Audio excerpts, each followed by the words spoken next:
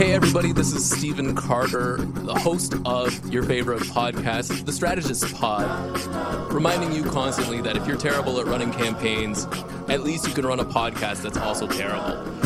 Joining me, as always, is my co-host with Zero Principles, Corey Hogan. Hello. And for the first time ever, we'd like to extend a warm welcome to our friend David Kahn.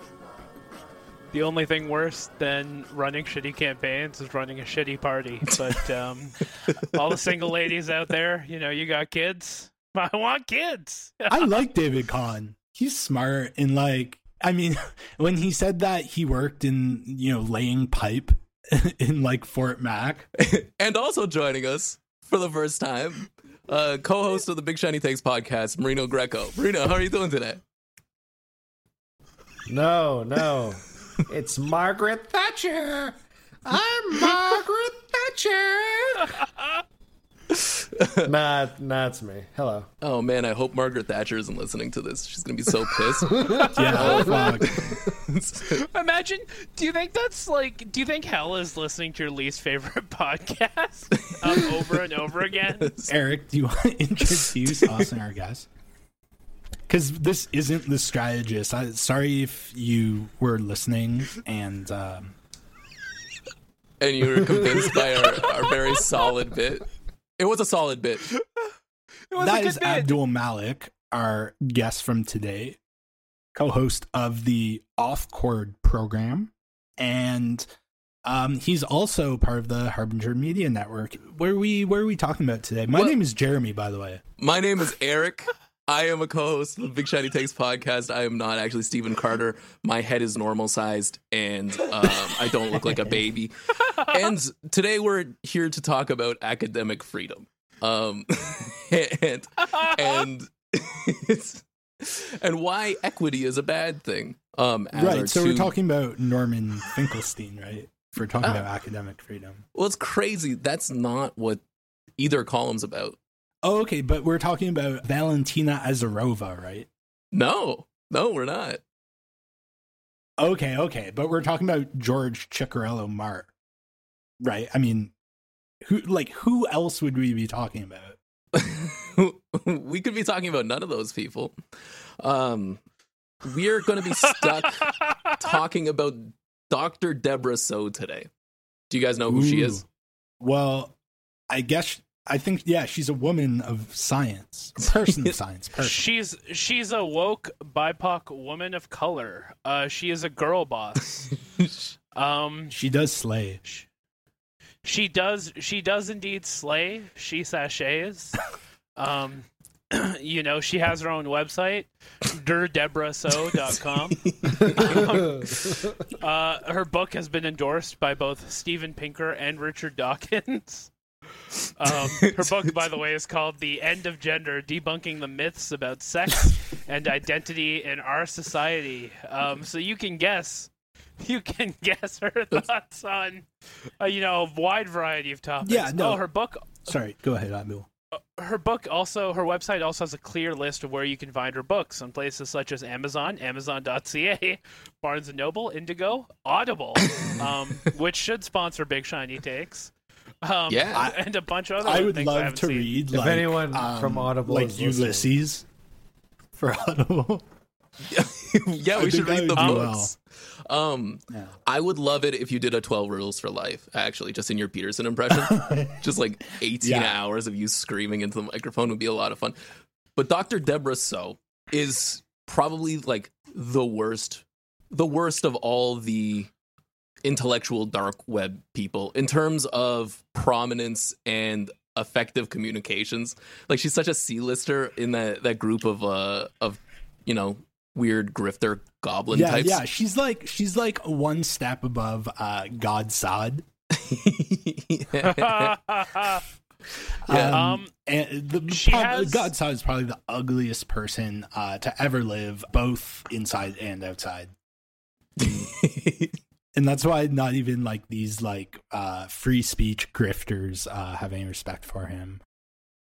Her bio on her website, by the way, is particularly bad, where she's like, as a journalist, Dr. So writes about the science of human sexuality, politics, and academic censorship. She also has a podcast. And she used to be the sex columnist for Playboy.com. Allegedly. Yeah, well, no, allegedly, and that's, I'm from sure. my understanding, she is the doctor comes from her being a PhD in neuroscience, like focused on sexuality. Yeah, she did a specific study while she was at York University. Oh, hey, I think there's a couple alum on this podcast. Oh, yeah? Well, she devalues your degree very much with this column, I will say. Have you checked out her podcast, by the way? I checked out her previous podcast, co-hosted by Jonathan Kay, where she is clearly the weaker half. Her second episode is called "Protecting Kids from Critical Race Theory." That's amazing. Her first episode is about like why sex work is bad and exploitative. And episode 3, Dr. Deborah So speaks with her friend and icon.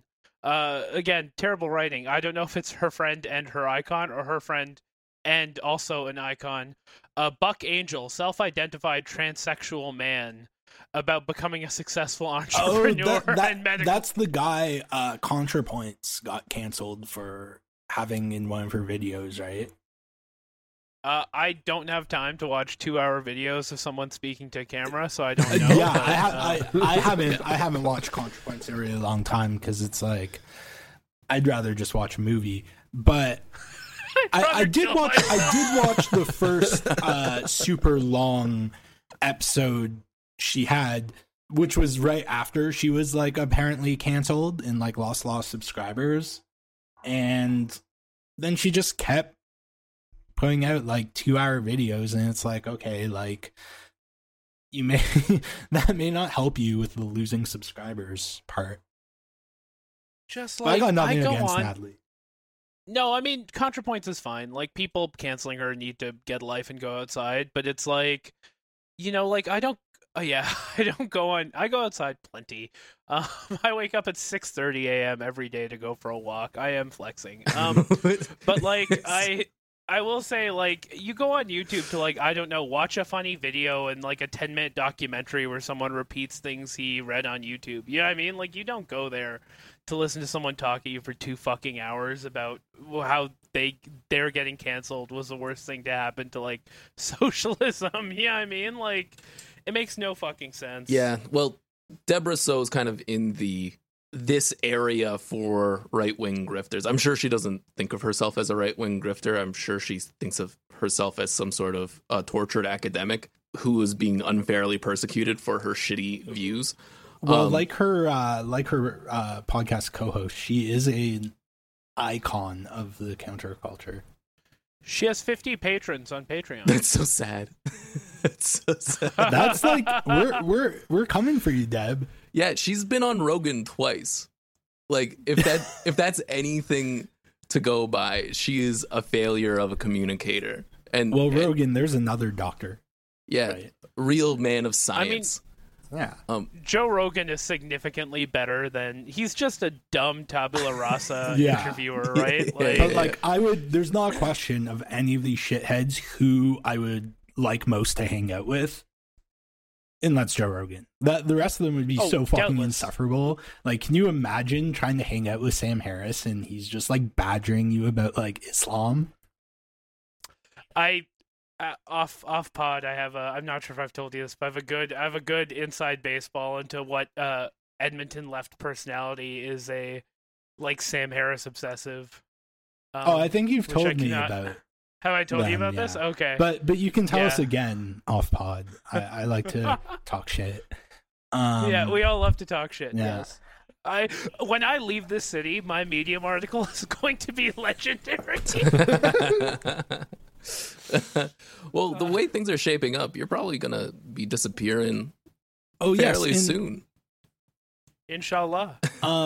Dr. Deborah So is also in addition to being an expert in gender and how like trans people are fake, she's also a furry.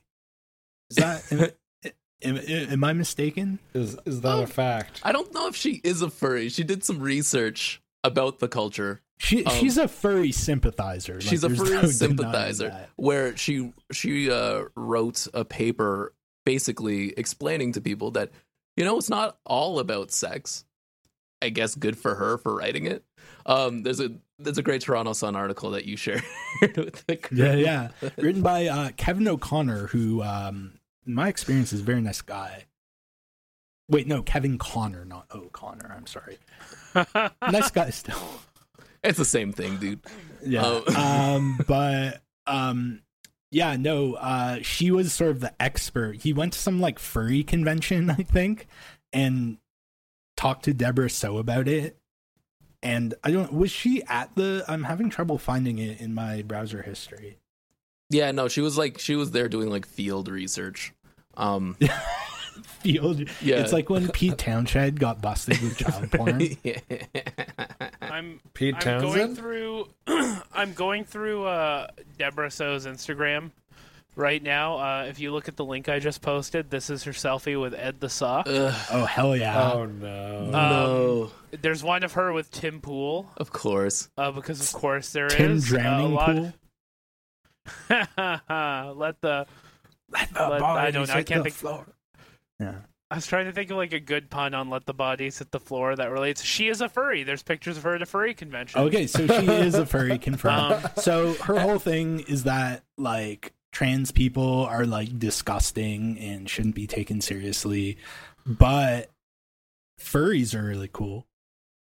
What if instead of transitioning people, we gave them fur costumes and called it a day? Yeah, why not? Yeah, it would be. Eric, don't tell me you're furry phobic. No. Yeah, don't be a furry.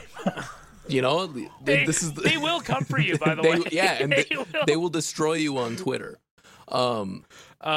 It's unbelievable watching someone with like 57 followers and like a drawn cartoon picture of themselves as a wolf just absolutely handle like a broadcaster with like 300,000 followers on Twitter. It's like one of my favorite things to see. It's the school bond. The day the school bond dogs and the furries meet each other is going to be a fucking legendary day. Yes, but I don't know if they have an ally in Dr. Deborah So. I would flat out say it. The furries or trans people? The furries. Trans people absolutely don't. She's a virulent transphobe. Yeah, but all these transphobic people are like, no, of course not. Some of my best friends are trans. It's just I want to protect women in their spaces, which is also sexist, but Yeah, no, 100%. Like her entire shtick in this column too is like it kind of delves away from her regular lazy grift about trans people and it kind of delves into the academic freedom area that we've been finding more columns about in the Globe and Mail recently. Right, so she's trying to do a Jordan Peterson thing. I mean, that's been her whole shtick, right? She's been sort of riding his coattails. I would say. I mean, when did you start writing about trans people?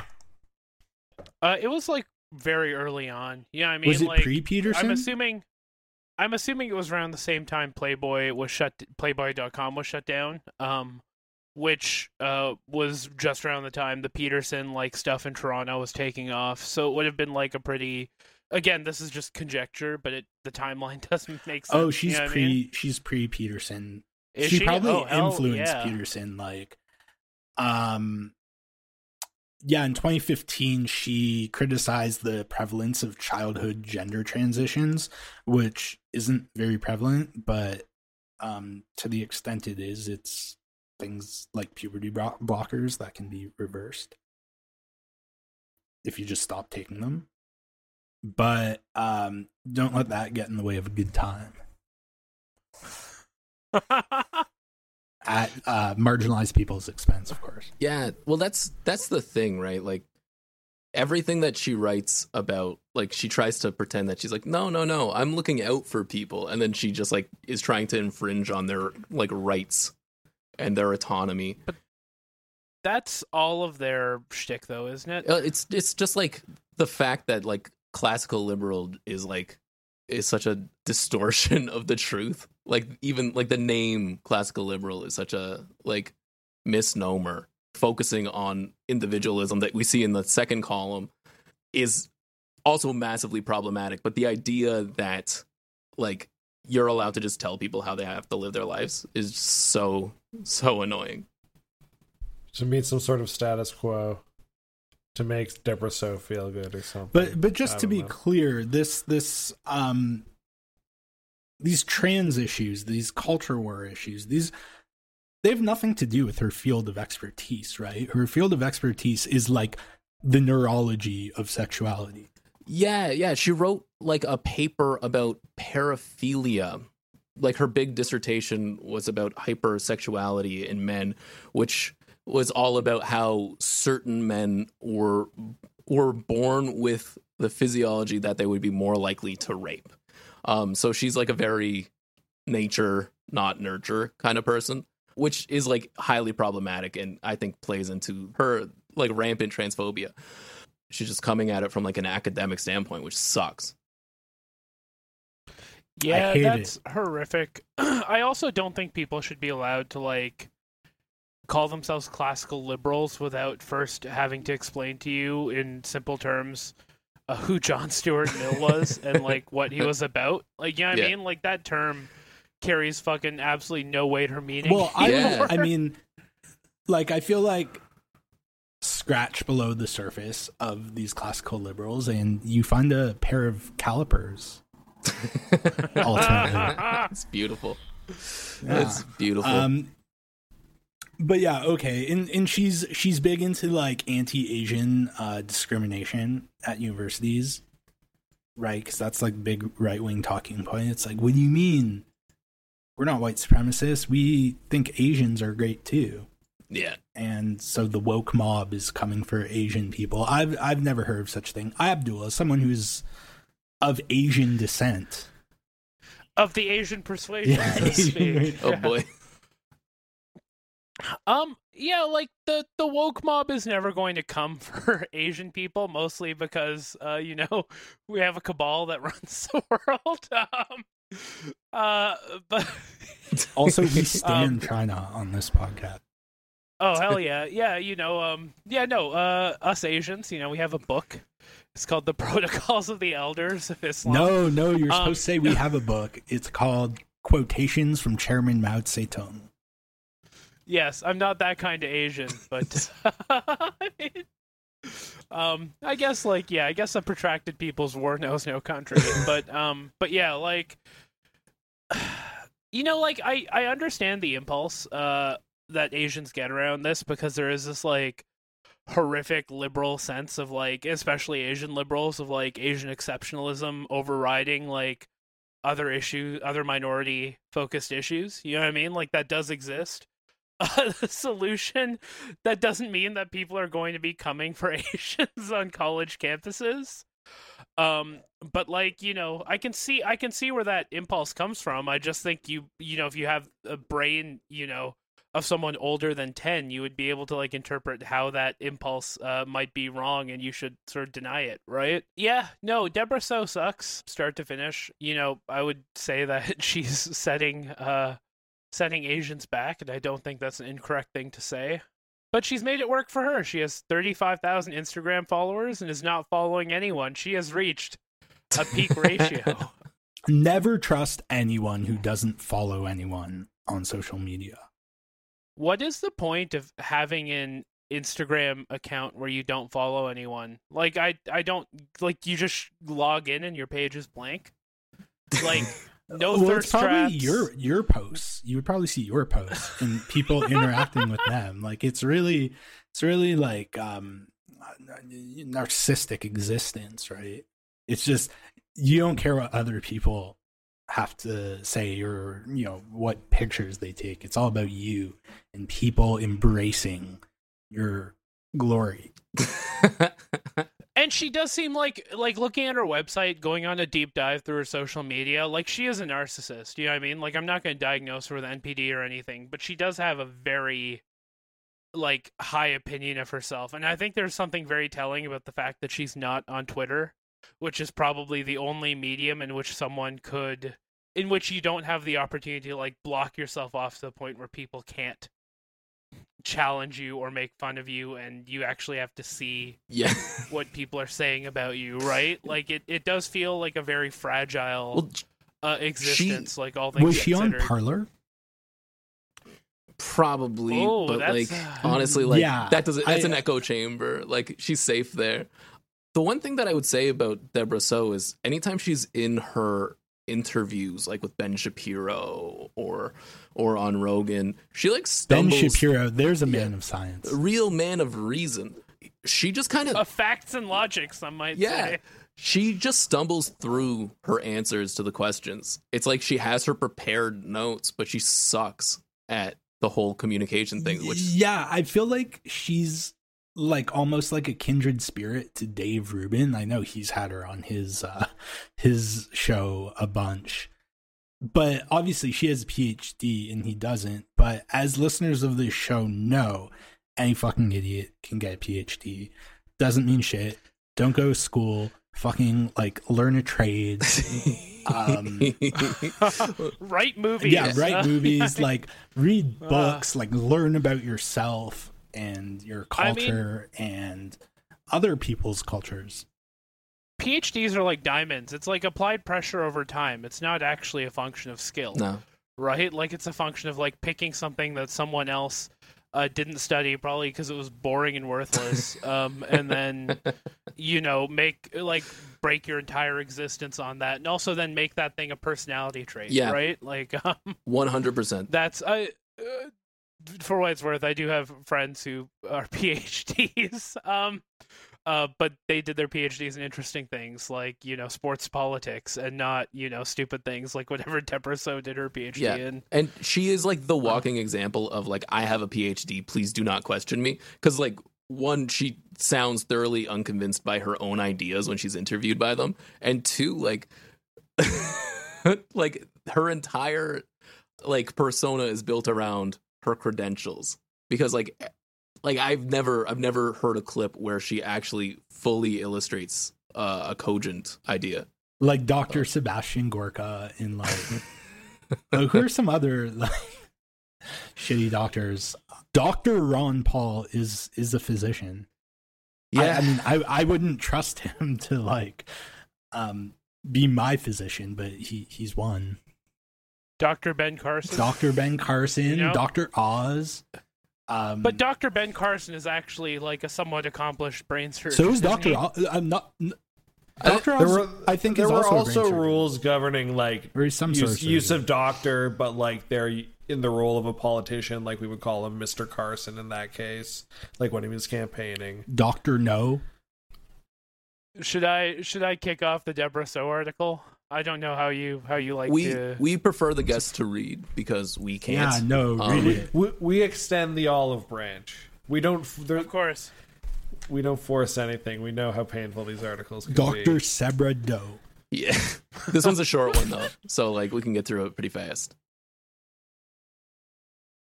I'm just getting my speaking voice on. The article's opinion. Diversity, equity, and inclusion initiatives do not belong in academia. Deborah Soh, special to the Globe and Mail. Ooh, 748 comments.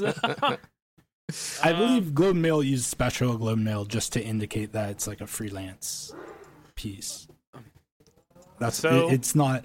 There's nothing special about it. Yeah, it's quite mediocre.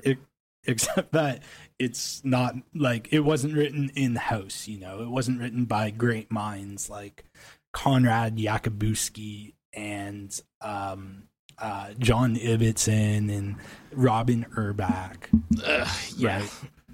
Right. By the way, they did not put doctor in her name here. They said Deborah Soh is a sex neuroscientist, the author of The End of Gender, and the host of the Dr. Deborah Soh podcast. Doctor. Wait, Dr. the byline Phil. doesn't say doctor? No, it just says Deborah Soh. They're hinting that it's a Dr. Souls situation.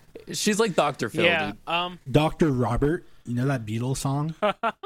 It's an underrated Dr. Pepper. Abdul, you want to take us in? Yeah, are we just naming? Yeah, we're just naming doctors. Yeah, Dr. Dre, Dr. Doom, Dr. Mario, Dr. Seuss. Yeah, Dr. Mario. That's a good one. Do you know it's actually pronounced Dr. Seuss? I didn't want to know that. No, but that makes sense because isn't he German? It's supposed to be. Yeah, that's how it's supposed to be pronounced. No one does, but it's technically. I mean, if you're really getting technical with it, it's Theodore Geisel. But like, it's Dr. Seuss if you're going to pronounce it the way it's supposed to be. It's supposed to rhyme with rejoice, right? What's your doctor? This is a shout out to from the show Evan McDonald, Dr. Zaius. Oh, Dr. Zaius. Yeah, that's like one of the greatest. He's doing that episode. series on the Ape Planet movie. I forget what it's called. Jurassic Park. Doctor Who. Doctor Who. There's one. Doctor Who. There we go. We love Doctor Who. Dr. Moreau. The Island of Dr. Deborah So. Dr. Kevorkian. Yes. Dr. Death, as they called him. No, wasn't that...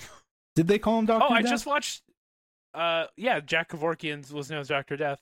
I did watch an episode of Dr. House MD before I... What are we doing?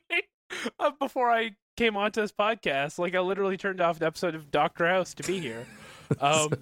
Which I'm not complaining about, but I'm just saying he's another famous fictional doctor. There's also the doctor from can we please fucking read this thing? The Lime in the Coconut song. There's Doctor in that.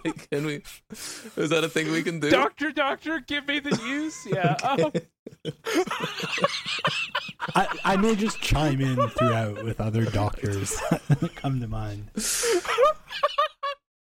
Dr. Nick from The Simpsons. Dr. Nick, that's a good one. No, Dr. Nick is a great one. Dr. Farnsworth. Yeah. Also from Matt Groening likes his doctors. Yeah, he does. Dr. Hibbert. Yeah, we do love Dr. Hibbert. Marino looks like he's going to kill himself. No, I'm enjoying this. Dr. Banner from The Incredible Hulk. Oh. All right, yeah. Well, anyways, we can... If I think of another doctor, I'll interrupt you, Abdul. Oh, that's fine. Yeah, that's good. I'm happy none of us are Grey's Anatomy fans. Otherwise, we'd be here forever. Doctor Strange? Doctor Strange? Yes. I was thinking Dr. Marvel, and I was like, wait a minute. Oh, I guess Dana Scully from the X-Files is a doctor. Dr. Scully, that's right. Yes, Dr. Dana Scully. Okay. Dr. McCoy, Dr. Crusher, Dr. Pulaski, the Doctor, all of them. Eric has left. Not by the way. Doctor by Alanis Morissette. Let's get into this. Say what you want about social justice advocates. They've been clever to seize upon education as a way to bring their vision of utopia to the fore. That's a wordy start to sentence. What does that even mean? Yeah, that's... Is she gonna explain that? Let's break it out. They've been clever to seize upon education as a way to bring their vision of utopia to the fore. Okay, it's a pretty promising start, actually. Utopia, social justice, using academia to fulfill an idea and, indoctrinate the masses. People being clever. No, it's not indoctrination. It's education, yeah. Anyone who remains skeptical can look at a current job posting at Dalhousie University. It seeks an assistant professor in agronomy. And explicitly excludes non-minority white men from applying. Well, there's the rub, isn't it, folks? Yeah. The posting cites employment equity as its reason for being restricted to candidates who self-identify as a woman, a visible racial minority, someone with a minority sexual orientation or gender identity, or a disability. I love how Dr. Deborah So is finally sticking up for white people. Because we needed a boost, actually. I mean, the Uncle Tomification of minority cultures is a real thing. And it takes many shapes and forms, but this is it at its most. And I can say this because I'm not white, at its most disgusting and basic, right? This is absolutely some Fu Manchu bullshit. Mm-hmm. You know what I mean?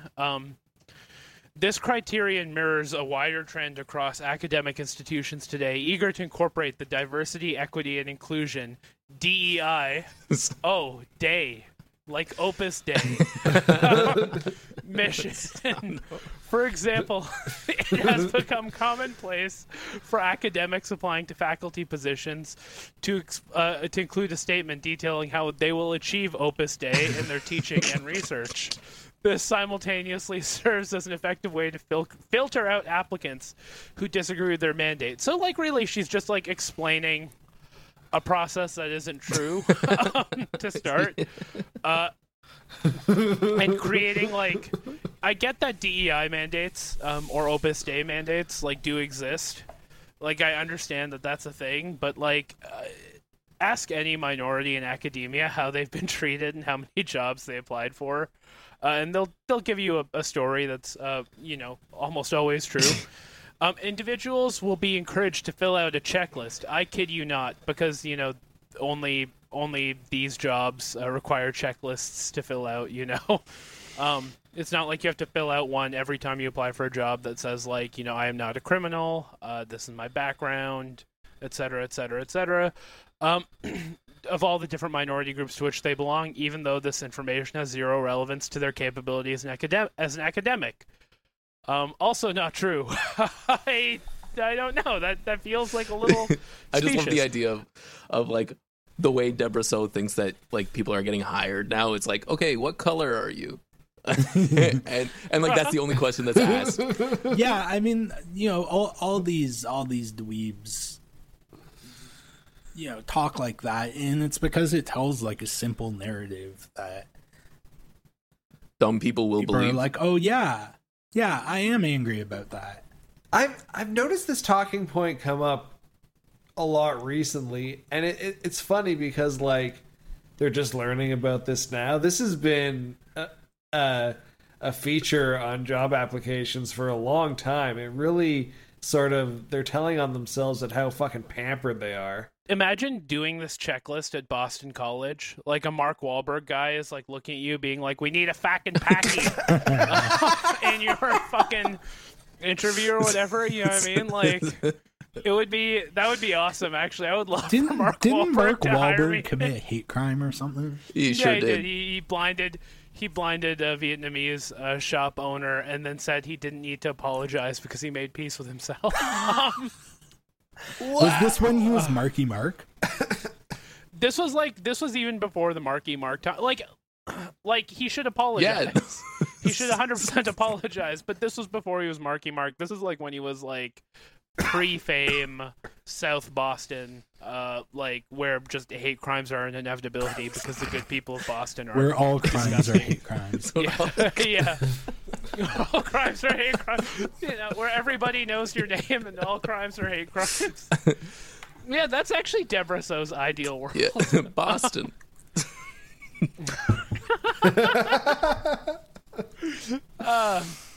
Though possibly well-intentioned, the way to account for discrimination in the past is not to actively enforce discrimination now.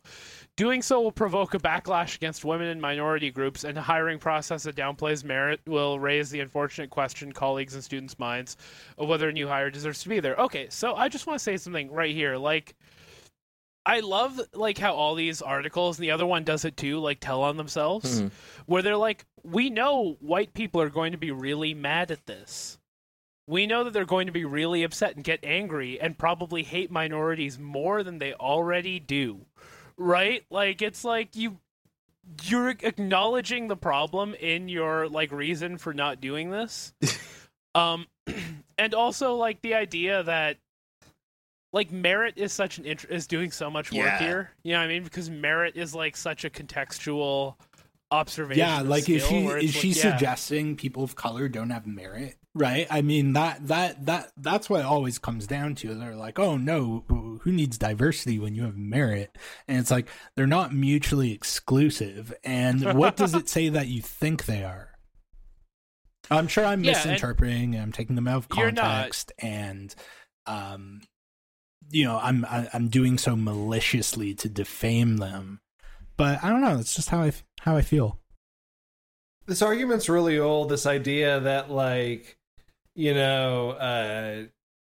by implementing these sort of rules, we're potentially blocking off a portion of the talent pool, and we might be missing this magical unicorn and obviously white candidate or something like that. It's just like, this isn't Dragon Ball Z.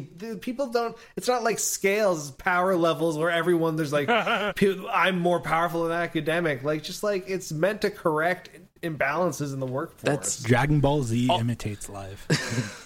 Also, if you were at that level of like rare Goku merit that this person is describing, and with no racial implications because her name is Deborah, so, but like, yeah, I mean, like, if you were at that like rare level of DBZ talent or whatever, you would not go into academia. No, yeah, I mean, you'd actually be working in your fucking field as like an engineer or writing like, you know, best-selling books on history like Jared fucking Diamond. Now there's someone who has, you know, plenty of merit, yeah, or something like that. Like, do you think Richard Dawkins really wants to teach, or do you think he just wants a free lab and a tenure track position so he can write books that make him buckets of money? Right? Like, I think you make a really, really good point about this column telling on itself. Like, the laziness of the argument that measures that would increase diversity would actually encourage more racism to happen. Like, things that would actually affect structural imbalances that have existed since the inception of these universities, like the establishments of these institutions. The thing that's really going to harm people is fixing them. I had mostly white professors. Granted, it was film school. But like, yeah, I mean, like the implication that your white professors have more merit or were hired on a more like meritable basis, so to speak, is also insane because I don't know about you. Yeah, like everyone has shitty professors in general, right? Not even to like even give her point like an iota of credibility, but it's like, is she suggesting that if we remove diversity criteria from universities, they would all get better? You know what I mean? Like, is that really what you're trying to get across? Because that is not the case at all. She's not like an academic, right? Like, she isn't like, I mean, maybe academic's not the right word, but she's not a professor. No, she's so successful in her academic career that the only thing open to her after going through school for her entire life was to become a right-wing grifter. Right, it's the Peterson formula. Yeah. Let me go back to this stupid fucking article. At best, these policies evoke pity. No, they don't. At worst, they feel resentment. Yeah, because white supremacy is a real thing that causes harm. Research has shown that pro-diversity messages can lead dominant groups. So, like, again, like, I just want to point out the, like, inherent, like, again, I don't want to sound like an insane Maoist, but, like, you got to get rid of the colonizer in your mind, man. You know what I mean? Like, just the fact that she refers to white people not as a majority group, right, but the dominant group is like, it's such a specific choice of verbiage because it's like, yeah, you know, these people they dominate and I'm very happy about that, right? I want to be dominated. And it's like, that's she's like that's really well, she's up. articulating white supremacy. Like, she's doing all the work. She's just coming to such a demented conclusion. Yeah, no, this piece is very 14 wordsy, I would say. And it's also, like, definitely that thing of, like, the thing that disturbs me most about Deborah So thank you, Sandra, at the same time, who is a queen who I stand, by the way. The thing that disturbs me the most about Deborah So is how much she plays into this, like, white narrative of, like, compliant Asian women who exist to be, like, bred and dominated, that, like, so many, like, insane, like, sex tourists and, like, largely white men hold, right? And stuff like that. Like, she in fact welcomes in this sort of interpretation of, like, Asian women, and it reads in this article quite succinctly, right? It's really fucked up. Like, you know, again, the colonizer in your mind, man. At best, it is also profoundly patronizing to assume that anyone who is not a white man requires help to qualify for a job. Well, I mean, there have been studies done around people with, like, AAVE names and what happens to their resumes when you apply to a job. An environment as grueling, academia is not grueling, which typically consists of 80-hour work weeks and sacrificing major life milestones in the name of productivity. Treating professional accomplishments as secondary to the number of identity labels one possesses is unjust. Yeah, I mean, it's not a label, it's who you are. No, I mean, but that's all resumes are these days, right? It's just like, I'm a genderqueer, trans, black person, and you know who can compete when you're just like a white Jewish guy. Oh boy. Because oh boy. I do think that this is also very telling that Deborah Soh has not spent a lot of time outside of academia, because she thinks like, one, it's hard. Like she's convinced that this is like the hardest thing that you could possibly do, and she's very clearly never driven a forklift, which is actually hard. She is not forklift certified. She does not have her lift ticket. That's so funny. I would love Deborah, please DM me. I will forklift certify you. As someone who was once forklift certified. It's not easy. And you know what? You fuck up, you're running over a coworker, or you're smashing a skid into a wall, and then someone's mad and yells at you. So, yeah, that's so fucking funny. There won't, unfortunately, be an end to this anytime soon. In the United States, critical race theory, the unfettered cultist thinking that attributes all discrepancies in society to racism and power imbalances. I don't know what other discrepancies, I guess like you can go hyper-individualist with it, but you know, whatever, is being incorporated into school children's education, securing yet another generation to further activists' goals. Gender ideology, which believes anything less than gender parity, particularly in male-dominated STEM disciplines, is an indication of rampant misogyny, has similarly become ubiquitous in Western curriculum. Yes. Very good, actually. That's cool. It's cool when the truth happens, you know, like people start accepting the truth.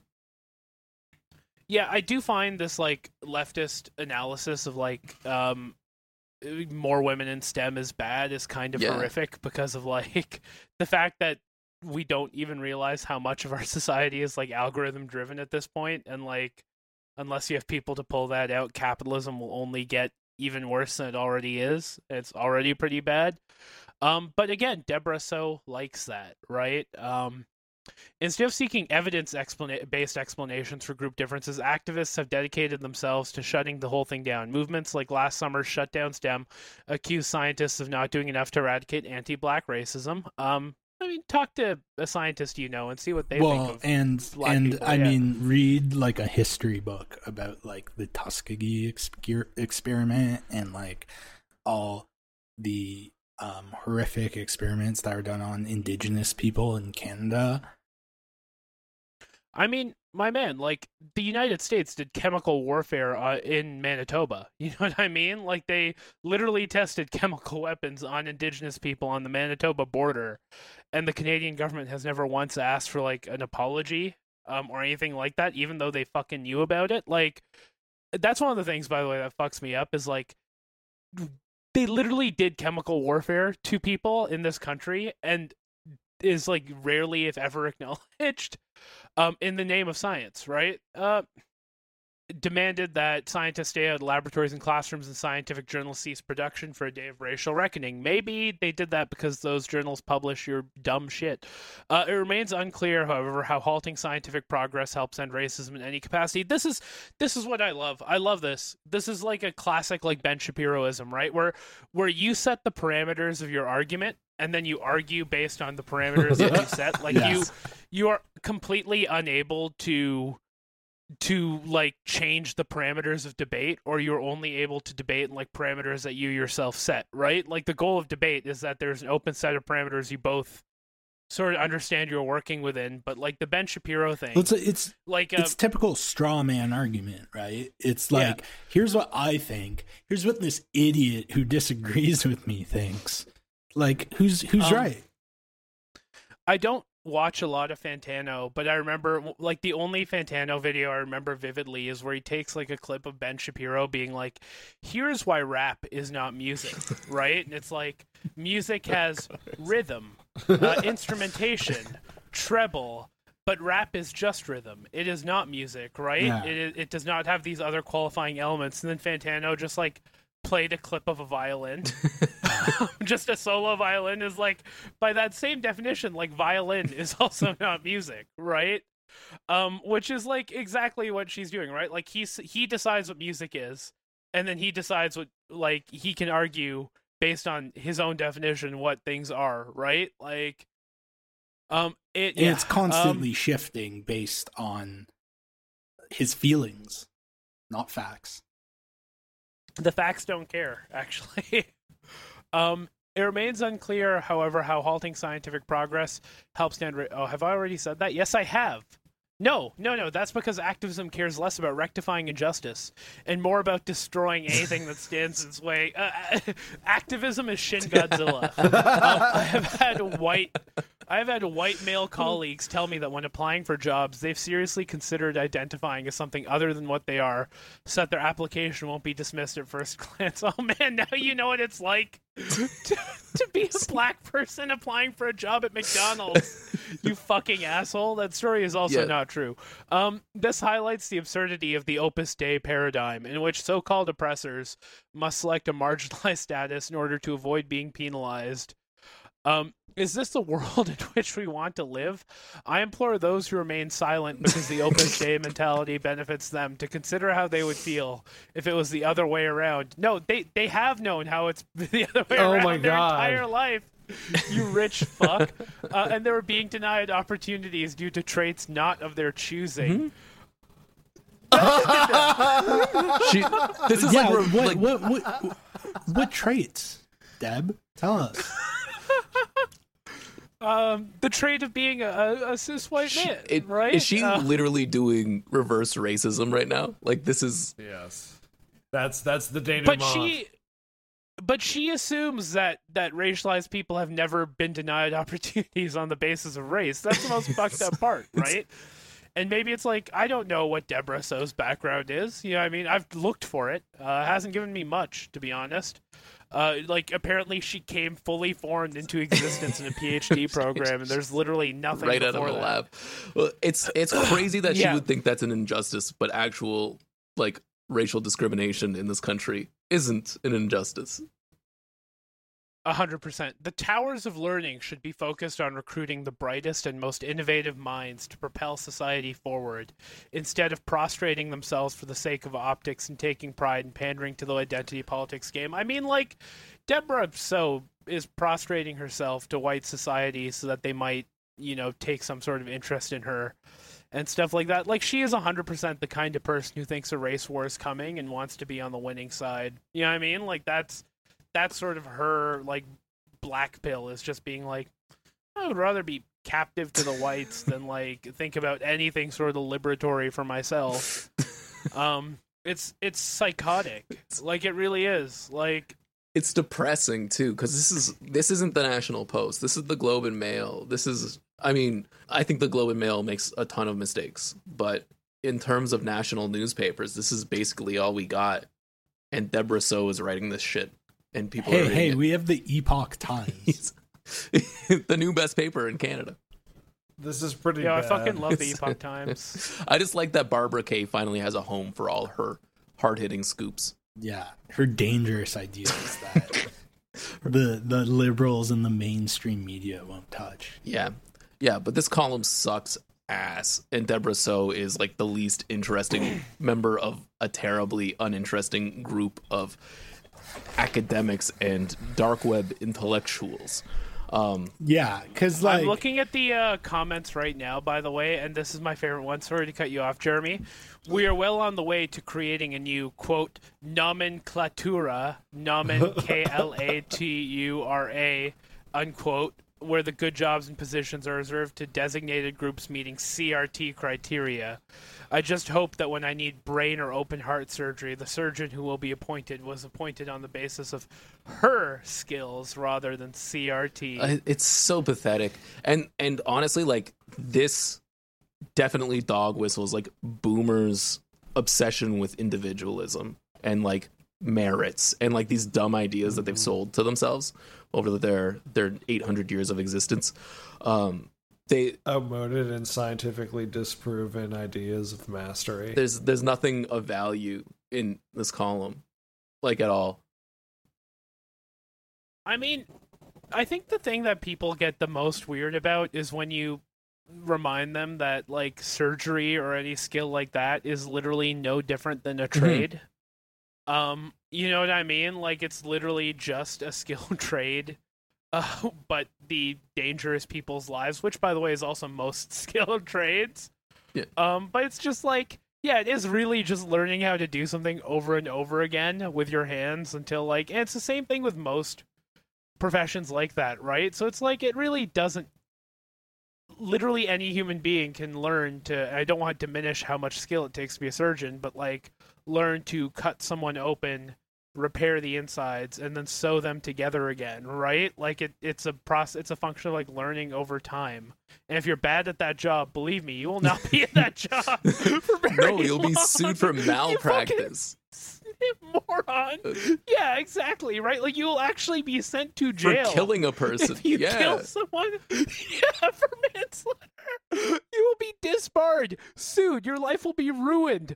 Like you think that in this shallow like line of thinking is based on the presumption that everyone just started like at like it's like a race, right? And everyone started at the same point and fastest people win. But you know, if Dr. So had the good doctor had read a book, she would know that that is not the case. Yeah. She's Dr. Deborah So Bad. Well, it's also, yeah, there like nobody is not hiring a white person who is more qualified than people of color, all right? Like calm down. Like it's just all things being equal, if you look at how people of color were kept out of institutions of power here, factor that into consideration. Mm-hmm. It's not just that, right? It's this assumption that, like, again, like, it's this complete disacknowledgement that, or, you know, refusal to acknowledge that even just a scarcity mentality with opportunities in academia or in anything else must exist to begin with, right? Like, that was her first mistake, is, like, not looking at it as, like, a systemic analysis of, like, universities have all the money, rich people have all the money, literally everyone can get a job doing what they want to do, right? Including me, who can get paid to write stupid transphobic books about dumb shit that no one will read, even though I was on Joe Rogan twice, right? Like that blows my mind that she has 50 patrons. It's so pathetic. But that's how unconvincing she is, though. Like, none of her ideas hold any water. She just exists. And that's the thing, right? Like, Jordan Peterson has a great pipeline. He has a fantastic pipeline where he's like, because, like, Jordan Peterson's, like, 12 rules on their face aren't actually bad. They're just boring life advice, right? They're like, clean your room, organize, go for walks, don't kill Marxists. Push kids off. Yeah, don't push kids off skateboards, right? But it's like, but then his analysis is, oh, you've done these things. You've cleaned your room. Doesn't that feel good? You know why you weren't cleaning your room before? Because the Marxists didn't want you to, right? But you're already... Yeah. It's like Farrakhan, too, right? Like that, oh, you need to take responsibility. Like, it's the same message of personal responsibility, but then it's like, the reason you're not doing that is the Jews. Whereas with Peterson, it's the postmodern neo-Marxist, which is, of course, a play on cultural Marxism, which is, of course, a play on Judeo-Bolshevism, which is, of course, a play on the Jews. All roads lead back to Jerusalem. Like, that is, you know... I will see you all in Gethsemane. But, like, you know what I mean? Like, the nothing about her makes any sense. Nothing about her is valid. And she doesn't even have a good hook to get people into it, right? Like, all these other people. Sam Harris, his free-thinking bullshit is quite captivating, even though he's wrong and disgusting and vile. Jordan Peterson is the master of it, Sam right? Harris like, was captivating in, like, 2005. I mean, he was captivating in 2005 because you were, a young person who was learning outside your religious circle. Like, I'm sure that a million people like us probably are having the same who are that age, right? Or having the same relationship with Peterson and Harris right now. There is, like, a funnel for, like, disaffected, like, adolescents that, like, need someone to tell them how it is. And it's these people on the tail end of it. Guys like Peterson who make a lot of money telling people how to live their lives. Is Sam Harris a doctor? No. Well, it's complicated. Apparently he has a PhD in neuroscience, actually. It's always neuroscience. Has he had... Well, of course, because that's how, right? Like... Evolutionary. Yeah. It's you can't learn anything. You can't grow ever. Society can't shape you in any way. Yeah, it's all predetermined. Yeah. Oh, fuck. We missed Dr. Norman Bethune, guys. Come on. The good doctor. The king. The doctor. The Dr. Cornel West. Oh, another good doctor. Dr. Cornel West. Yeah. You know who isn't a doctor? Laurie McFarland, former Liberal cabinet minister in British Columbia. Unlike Dr. Cornel West. Unlike Doogie Howser, MD. Dr. Gordon Freeman. Unlike the disgraced shout Gordon out Huxtable. to friend of the show, Bashar al-Assad is an optometrist. Dr. John Dorian, the entire cast of Scrubs, folks. Dr. Joe Rogan. Unbelievable segue, by the way, Abdul. Dr. Michaela Peterson. I like how he segued and went right back. Let's talk about doctors. No, but that's good. That's good. So Laurie, is that how? Or let's say Laurie. It's for sure Laurie. But wouldn't you rather say Laurie? No. Lowry. No, that reminds me too much of Kyle Lowry, and we will not besmirch. Yeah, he's a good man. God. Dr. Alexander Fleming. You know what I mean? Who is the guy who invented insulin? Yes. I got a good one. Dr. Jekyll. Dr. Jekyll and Dr. Frederick G. Banting. Insulin Man. Another king. Oh, Dr. Einstein. Okay, so in the Times Columnist, a newspaper owned by Glacier Media, which also owns Jeremy's former employer, the Medicine Hat News, Laurie McFarlane. Farlani. He's Italian. Yeah. Hey, I'm doing equity over here. Dr. Laurie McFarlane wrote an article that said promoting equity means championing discrimination. And can we talk about the Times Columnist for a bit? Because we usually don't get. It's called the Times Columnist. Sorry, I keep fucking it up because it's a terrible name. On its own, fucked up. Yeah, actually, it's a Glacier Media product that does about. On their Wikipedia, it says they do sub 35,000 papers a weekend. How big is the city of Victoria? It's not very big. I mean, that's what she said, Jeremy. But and you know what? She would be right. It only has a population of 85,792 people, which actually puts it on par with like Red Deer. No, it's smaller than Red Deer's Deer. got less. It's smaller than Lethbridge too. It's bigger than Medicine Hat though. I'll give them that. It's like the size of like Fort Mac, like Wood Buffalo. Lethbridge has 92,000 people. You are correct. Yeah, I know. I come from Ontario, which is just patently a better place than Alberta. So like my metric for large is quite large. You know what I mean? Because like when I think small town, I think like Guelph. Yeah. While Alberta is like the lowest stakes, absolute bullshit armpit of this like literal, godforsaken colonizer country. It's like the shit. I lived in a town of 6,000 people in Ontario, so I can't. Which one was Parry that? Sound, Ontario. Ugh. Yep. We love the purper, folks. I'm glad you called it by its name that everybody uses.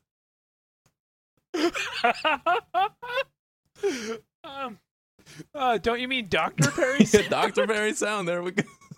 I forgot about the Good Doctor. That's a great name. That's a great doctor name, by the way. Dr. Perry Sound, MD. Like, I would let him operate on me. Dr. Dog. Dr. Dog. Yes. Wait. Fictional animal doctor. No. There's you can't look it up on the internet. That is cheating. You will lose points on trivia night. Is it? Okay, I'm going to close this then. But I did manage to see one that we missed. It's a big one. Dr. Dolittle, folks. My God. Friend of the show. Friend of the show, yeah. Dr. Dolittle. In her budget speech 2 weeks ago, Finance Minister Selena Robinson, not a doctor, noted that her government had adopted ND. 5... yeah, ND. NAD. Her government had adopted 5 foundational principles to guide all aspects of policymaking. They are in order: putting people first, lasting and meaningful Aboriginal reconciliation, equity, a better future through fighting climate change, and a strong, sustainable economy that works for everyone. Article continues below. Trending stories. Ask Ellie. After 15-year affair, lover is unlikely to leave wife now. The best night ever. Shelter residents. We should start reading the ads, because that's really Qualicum Beach swamped by search. Can't wait for this freedom next of one. information requests. This next one rules. Emaciated gray whale spotted off Ogden Point could be part of mortality event. Researcher. Wow. Mortality event is like some sort of Final Fantasy-esque special. I feel like that's like a play. thing that the SIU says after like the cops shoot a baby. Like the baby like experienced a mortality event. Yeah, we regret to inform you that your dog was an officer-involved mortality event. It's just so bad. Oh my God. I'll let you tweet that article with that joke, because if you don't do it by tomorrow morning, I'm fucking doing it. I bookmarked this. Some of this is uncontroversial, if not banal. If you're not putting people first, who or what are you putting first? Aliens? Like, I love that the conversation is aliens or aliens are people, not like corporations, businesses, institutions that have the literal same rights. I'm actually thinking of running a campaign for Calgary Board of Education on an aliens first platform. Yeah. And when people ask, like, no, illegal aliens, you're like, no, I'm not talking about those fucking Packies. I'm talking about the UFOs. I'm talking about the little gray men. The Tom DeLonge aliens. Yeah, there is an uptake in alien sightings in Alberta, eh? That was a news piece like a couple of days ago. Mostly because the people in this province are extremely stupid and gullible, like little babies. Yeah. Some of it is revealing. Building the economy is this government's last priority, not its first. But one aspect is disturbing. Note the third principle. So this column, it should go without saying, is pretty much the exact same as the one we read before, but focused on British Columbia. And I really hope he's not making us defend the BC NDP, right? Well... I mean, nothing could make us defend the BC NDP. It's more just like the BC NDP is never going to achieve this framework, period, right? Right. It's so, like adopting UNDRIP. It's just a token gesture. A tacit acknowledgement, we know, just implicitly, that none of these things will be achieved, and they're just paying lip service. And now we're seeing how much this, like, even just this lip service disturbs ugly, racist pieces of shit. I'll do the next part in an ASMR voice. Now, why should that concern us? Isn't equality one of the basic rights built into our Constitution? Yes, but the government isn't promising equality. It is promising equity. Entirely different notions. I don't know how to do ASMR voices. Equality is about the rights of individuals. Equity is about the rights of groups. So corporations have equity. I just want to point that out. Whether they be gender-based, ethnicity-based, age-based, or whatever, or whatever. based in your legal standing as an entity that can accumulate immense amounts of capital and be respected as an individual on the basis of your capital holdings. I just love how important he thinks equality is, but the idea that a group of people, possibly a group of people that were discriminated against for the entire history of this country existing, that's not a thing that he cares about.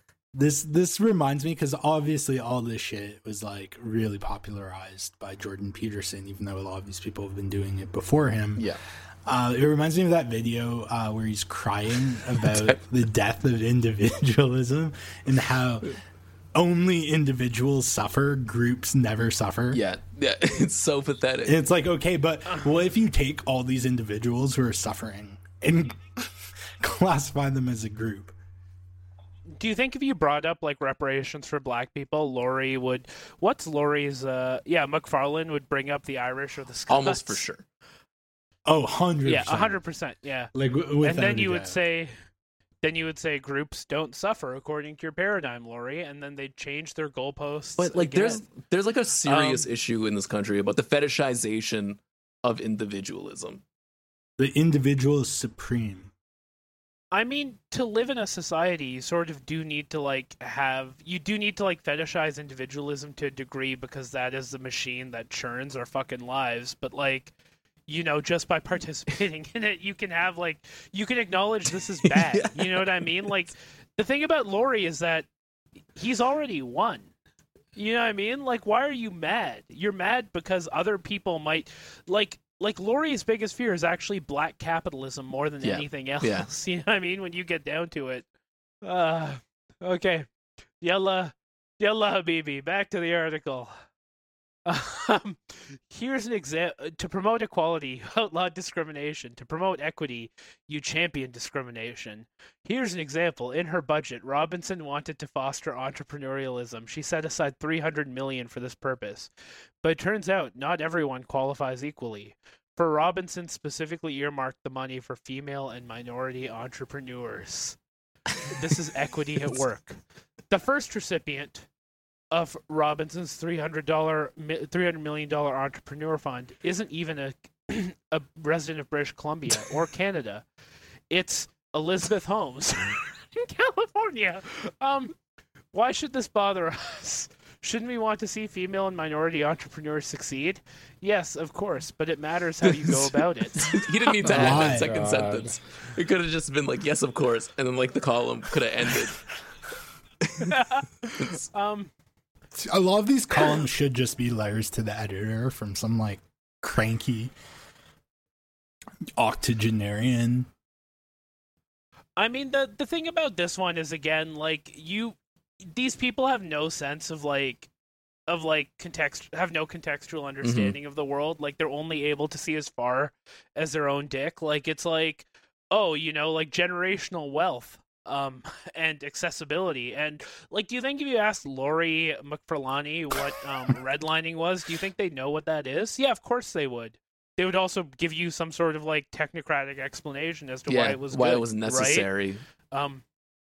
Yeah, or you don't even have to go as far as like redlining. Like, BC has its own share of like difficult history with like its Chinese population, right? Like, based around where businesses could and couldn't be and shit like that. Like, yeah, like, there will always be a reason that's not related to, I don't know, maybe it's because they were Chinese, right?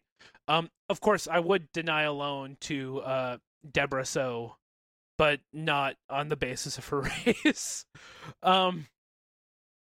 By all means, level the playing field by removing unfair obstacles that affect some groups more than others. If women or minority entrepreneurs can't get bank loans on the same terms as men, for instance, put a stop to that. If landlords won't rent store space to that, put a stop to landlords. Hell yeah, Laurie. Damn. This is going straight land reform. I really like what she's building up to.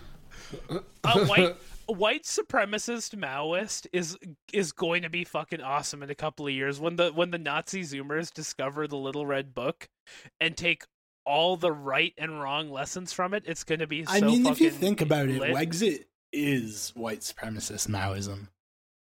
No, but they're pro-landlord, right? Like, one of the core tenets of Maoism is the disenfranchisement with extreme prejudice of landlords, right? Yeah. In other words, tackle discrimination at its roots and remove those obstacles, preferably through a protracted people's war. But that's not what Robinson is doing. She's using the power of the purse to selectively advance the interests of one group over others. How much money do you think this person took from car dealers when they were in office? Well, I think they were a deputy minister, so they were. Were they a deputy? Okay. But that being so said, I don't know, 10 grand. I'll believe it. Yeah. That's not what Robinson is doing. She's using the power of the... One of the dangers in this lifestylist thinking is that it tribalizes society. We are not to see each other as individuals and entitled to equal treatment. Rather, we are to see ourselves as members of a demographic or racial group with historical grievances to settle or unearned benefits to surrender. Yes, that's true. Both of those things are true. That is awesome. You, all three of you, should pay me for the emotional labor of reading this. Even you, Jeremy. Especially Jeremy. It's so lazy the way that they see the world is all I was going to say there. You can jump back in. Oh, no, doubtless. Like, it is completely narrow. In this view of things, past grievances are never fully righted. This is also true. Permanent revolution. Yes, not just in one country. The beneficiaries of past injustice, such as colonialism, can never fully atone. Also true. I do like how, like, Ta-Nehisi Coates and Laurie both have the same outcome here, though, right? Like, they're both ultimately nihilistic people who are, like, coming to the same conclusion that there can never be an end to this, and that's because they both lack any sense of, like, class solidarity. Yeah, but I would say a fundamental distinction is that Ta-Nehisi Coates is able to write well because he's probably read a few books. Not convinced this Laurie McNamara fellow has any writing credentials to speak Yeah, of. no, he just churns out ideology for fucking shit rag owned by a literal criminal. You love to see it. Yeah, Ta-Nehisi Coates can write. He's a very compelling writer. I think he's an asshole, but well, yeah, no, he's right. a great writer. But then when you stop to think about what he's saying, it's like, oh, he's not saying anything. Well, he's saying that there will never actually be some sort of parity achieved between white society and colonized people, right? Like, that is really the core of Ta-Nehisi Coates' worldview, which is, like, so deeply nihilistic. He's pretty and blacked up. Yeah, he is. He's like black-pilled in the way only, like, woke liberals could be black-pilled. You know what I mean? You see this in the emergence of terms like microaggression, micro-inequities, micro-loans, and unconscious bias to keep ever-diminishing grievances alive. The embrace... Sorry. Good addition. Giving $100 to a farmer in India is doing violence against individuality. No, microloans are bad. The embracing of equity theory is no accident. Rather, it is the foundation of... what's it gonna be? Identity politics, baby! Surprised it took him this long. Yeah. Yeah, you win elections not by appealing to the needs of voters, but by sorting them into persecuted groups and then telling them you will spurn their persecutors. That is politics. That's literally the foundation of politics. That's literally what politics is. Is like, okay, all the rich people live here. You don't even need to explain it. That's how fucking I just love the stupid idea it of is. campaigning for, like, one person. Like, that's the strategy he goes for. One time, okay, I know we're going long, but I gotta tell you this story. One time I was running a fucking losing campaign in Mississauga, Ontario for the NDP. I was doing some regional organizing and running campaign for them. Losing NDP campaign? Okay. I mean, it's implicit, but I need to say this because it builds up the rest of the story. And like the whole time I knew we were going to lose, right? But then every day this old man would call me, like the 7-year-old man would call me because he had nothing else to do, and I just did not give a fuck, right? Because I was just getting paid to sit there while my candidate decided to like do whatever the fuck he wanted.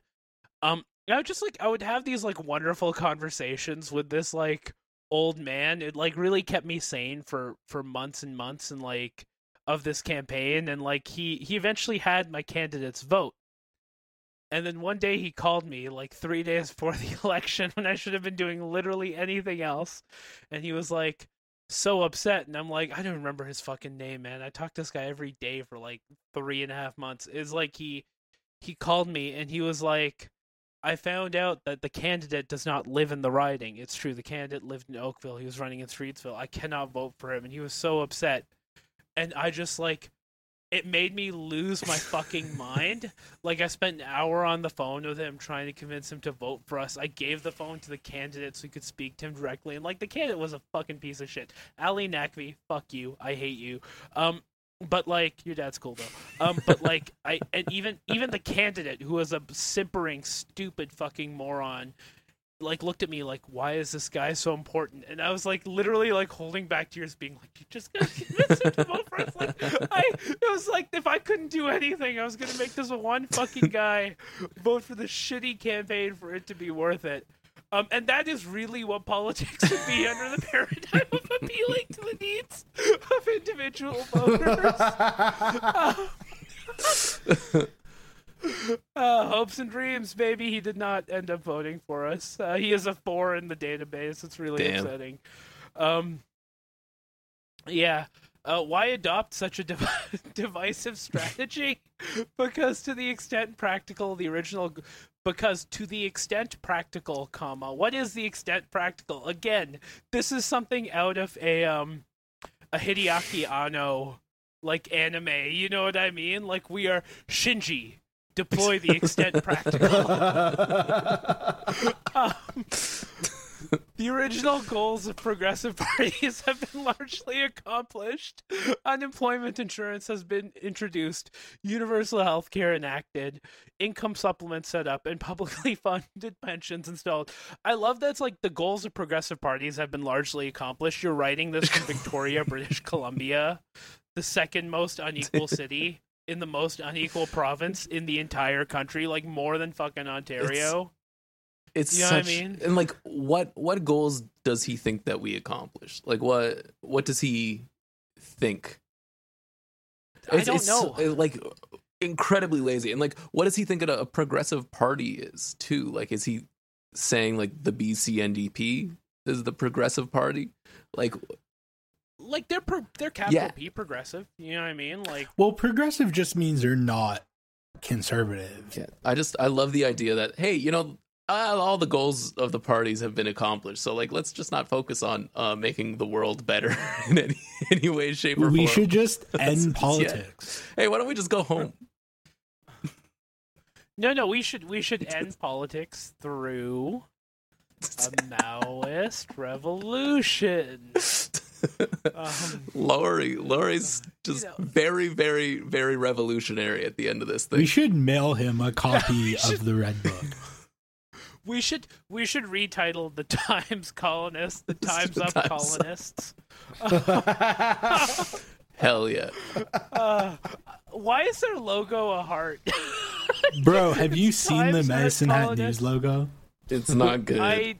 I'll be honest, Jeremy, I respect your work as a journalist, but I've never read the Medicine Hat News. Its logo is problematic. Yeah. I'll read the last sentence of this article. But with equity theory, a fertile new field for political activism has been opened. This was the disguised intent of last week's budget. Jeff Johnson, music needs to be a core part of the curriculum, not an extra. Trevor Hancock, creating well-being from the personal to the planetary. Hell yeah, Trevor Hancock. Hell yeah. More like Trevor Hancock, am I right? Jesus Christ, I will not have you talk about Trevor like this on my show. No, I have no idea. Okay. No, but these are two incredibly shitty columns, and I think in their own ways, like I really do think that Laurie never gives anybody the opportunity to even try to take him seriously, because he's just like, equity is bad and it's different than equality, and I'm not really going to explain why, but I don't think groups of people matter.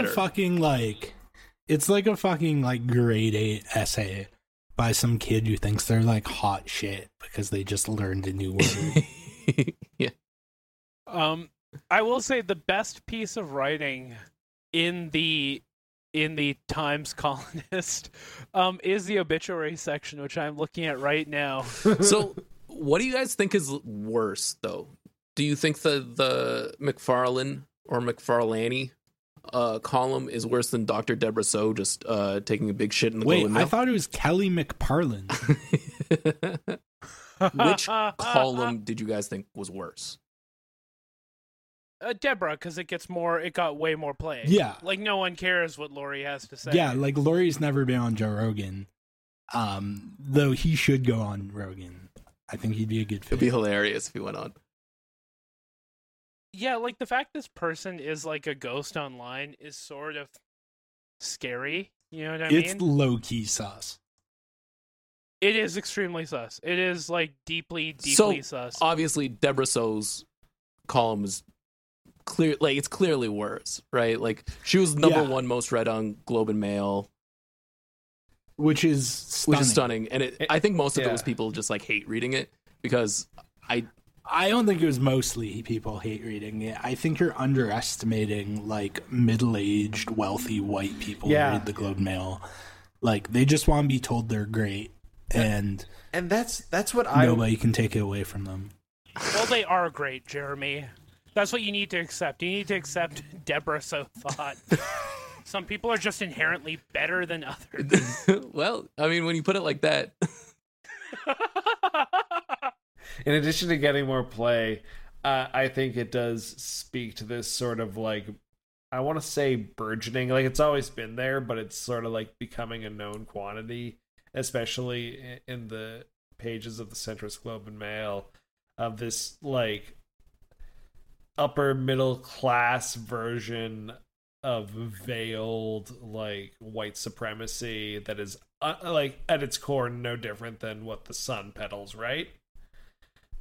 You know, I think it's like evident in like stuff like from Konrad Yakubowski recently, and this Deborah So article, and just other editorial decisions I've seen the Globe make in the past, I want to say year, since publishing that stupid Ezra Levant, I guess, apologia. Oh, which they asked him to, right? They didn't just, Ezra didn't like submit something to them, and they're like, yeah, okay, fine, we'll publish it. They were like, Ezra, we need you to talk about free speech because you are an expert in that field. I think like one thing about the Deborah So column that really pisses me off, that, I mean, we kind of touched on, but it's like that weird thing that the Globe keeps pushing in these columns, that, you know, the Academy is special and like we should treat it as such, and any sort of trying to improve society somewhat inside it is like, it's absolutely unacceptable, and it's going to ruin academics. Like it's stupid, and it's because people that have been in school for too long think it's more important than it is. And it's like, you're not special. You don't get special rules because you're in academia. Like, you're going to have to engage with the rest of society, whether you like it or not, because like you're a part of it. If you take the position that capitalism will always like evolve and mutate to protect itself, that applies to like outshoots of capitalism, like white supremacy as well, right? Like that, and that's like 100% what this is like, you can no longer couch your racism into scientific explanations, right? So now you're trying to push like this like individualistic narrative of like, well, the actual racists are you, right? Type of analysis, because you're scared of capitalism being co-opted by non-whites, right? Like, ultimately, like, all of this leads back to the fact that like all of this, like will run back to the fact that capitalism is still like the dominant superstructure in our lives. You know, it's just like, who has control of that of the actual capital, right? Not even the means of production. This is something that they see as like a threat to their capital ownership. Like, this person got so mad at a fucking entrepreneur fund. You know what I mean? This is the point of the show where we start talking about things that weren't total shit that we read this week. So, Abdul, as our guest, what's something that you've read this week that maybe didn't suck so much? I try to read every day, but this was the first week since the year began where I actually took a sabbatical from reading because I needed to give my brain a break. Like, I'm writing a lot for work and I sort of just needed to decompress. But I will recommend two things. I'll recommend the television series Halt and Catch Fire. Easily a top 5 show of all time for me. Easily a perfect 4 seasons of television. It is amazing. Everyone should watch it. I will also recommend Big Brother Canada. Please do not spoil the ending for me. It aired tonight, and I won't be able to watch it till tomorrow because that's when it goes on streaming. He dies. Okay, the Big Brother dies. Yes. Okay, good. Yes. We regret to inform you that the Big Brother has passed away from COVID-19 related complications. Yeah, I will recommend both of those things in terms of just I guess, general reading or whatever. I read an article about my movie that was cool. Yeah, plug your movie, Abdul. Don't be humble. Oh yeah, I'll just do my pluggables now. I host a podcast called The Off Court Podcast. The Off Court Podcast is a seasonal podcast. We just finished recording season 2. Seasonal. It will be out. Yes, in like your ears Yuletide soon. ham. Or a good fruit. I swear to God, ever since I've learned what Yuletide means, I refuse to say Christmas. You need to use that as a promo for your podcast. Seasonal like a Yuletide ham. The Off Court Podcast season 2, baby. Yeah, you can. That can be my testimonial if you want. We because it is the product of a Muslim and a Jew. We do release the podcast based on lunar cycles. Oh hell yeah! 2 weeks earlier every year, baby. But yeah, the podcast is about the political economy, history, and niche politics of sports. We have a lot of great episodes from season 1. You should listen to at Off Court Pod on Twitter. I highly recommend our episode on how the YMCA created Israel, which is probably the most insane story we got into. It involves Nazis, a dead cat, and the country of Pakistan. So yeah, no, for all my Israel heads who listen, or Israel-Palestine heads who listen, there's a few episodes for you at Off Court. We got so deep. I think Eitan thought I was anti-Semitic because I was like, yeah, we should do multiple episodes on Israel. He's like, hey, yes, but also why are you singling Israel out? But also he's just like, why me? Why are you making me do all the Israel research? And why did you pitch so many of these to me? I ended up doing the research for the YMCA one. I'll also plug myself at Socialist Raptor on Twitter. I'm a Raptors fan. I'm a socialist. These things synthesize on my Twitter feed. And, maybe not by the time this is released because of the things I've said. I have a film premiering at the Tribeca Film Festival that I wrote.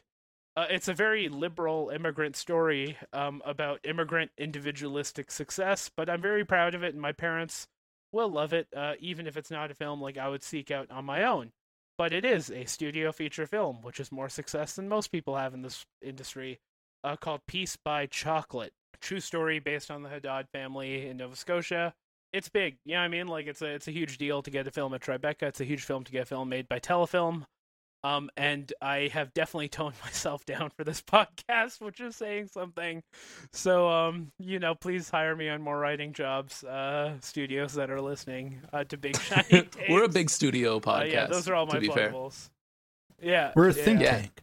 Big Shiny Takes Institute. BSTI. Marino, did you read or write or see or do anything that you would want our audience to know I actually did read a pretty good essay from the Hoser team. I've mentioned them before. Kevin Tagabon and Shannon Karanko. Kevin fucking rules. Kevin is so fucking good. In this house, we definitely stand Kevin Tagabon. Do you know him from Toronto? I actually met him through the podcast I was never on.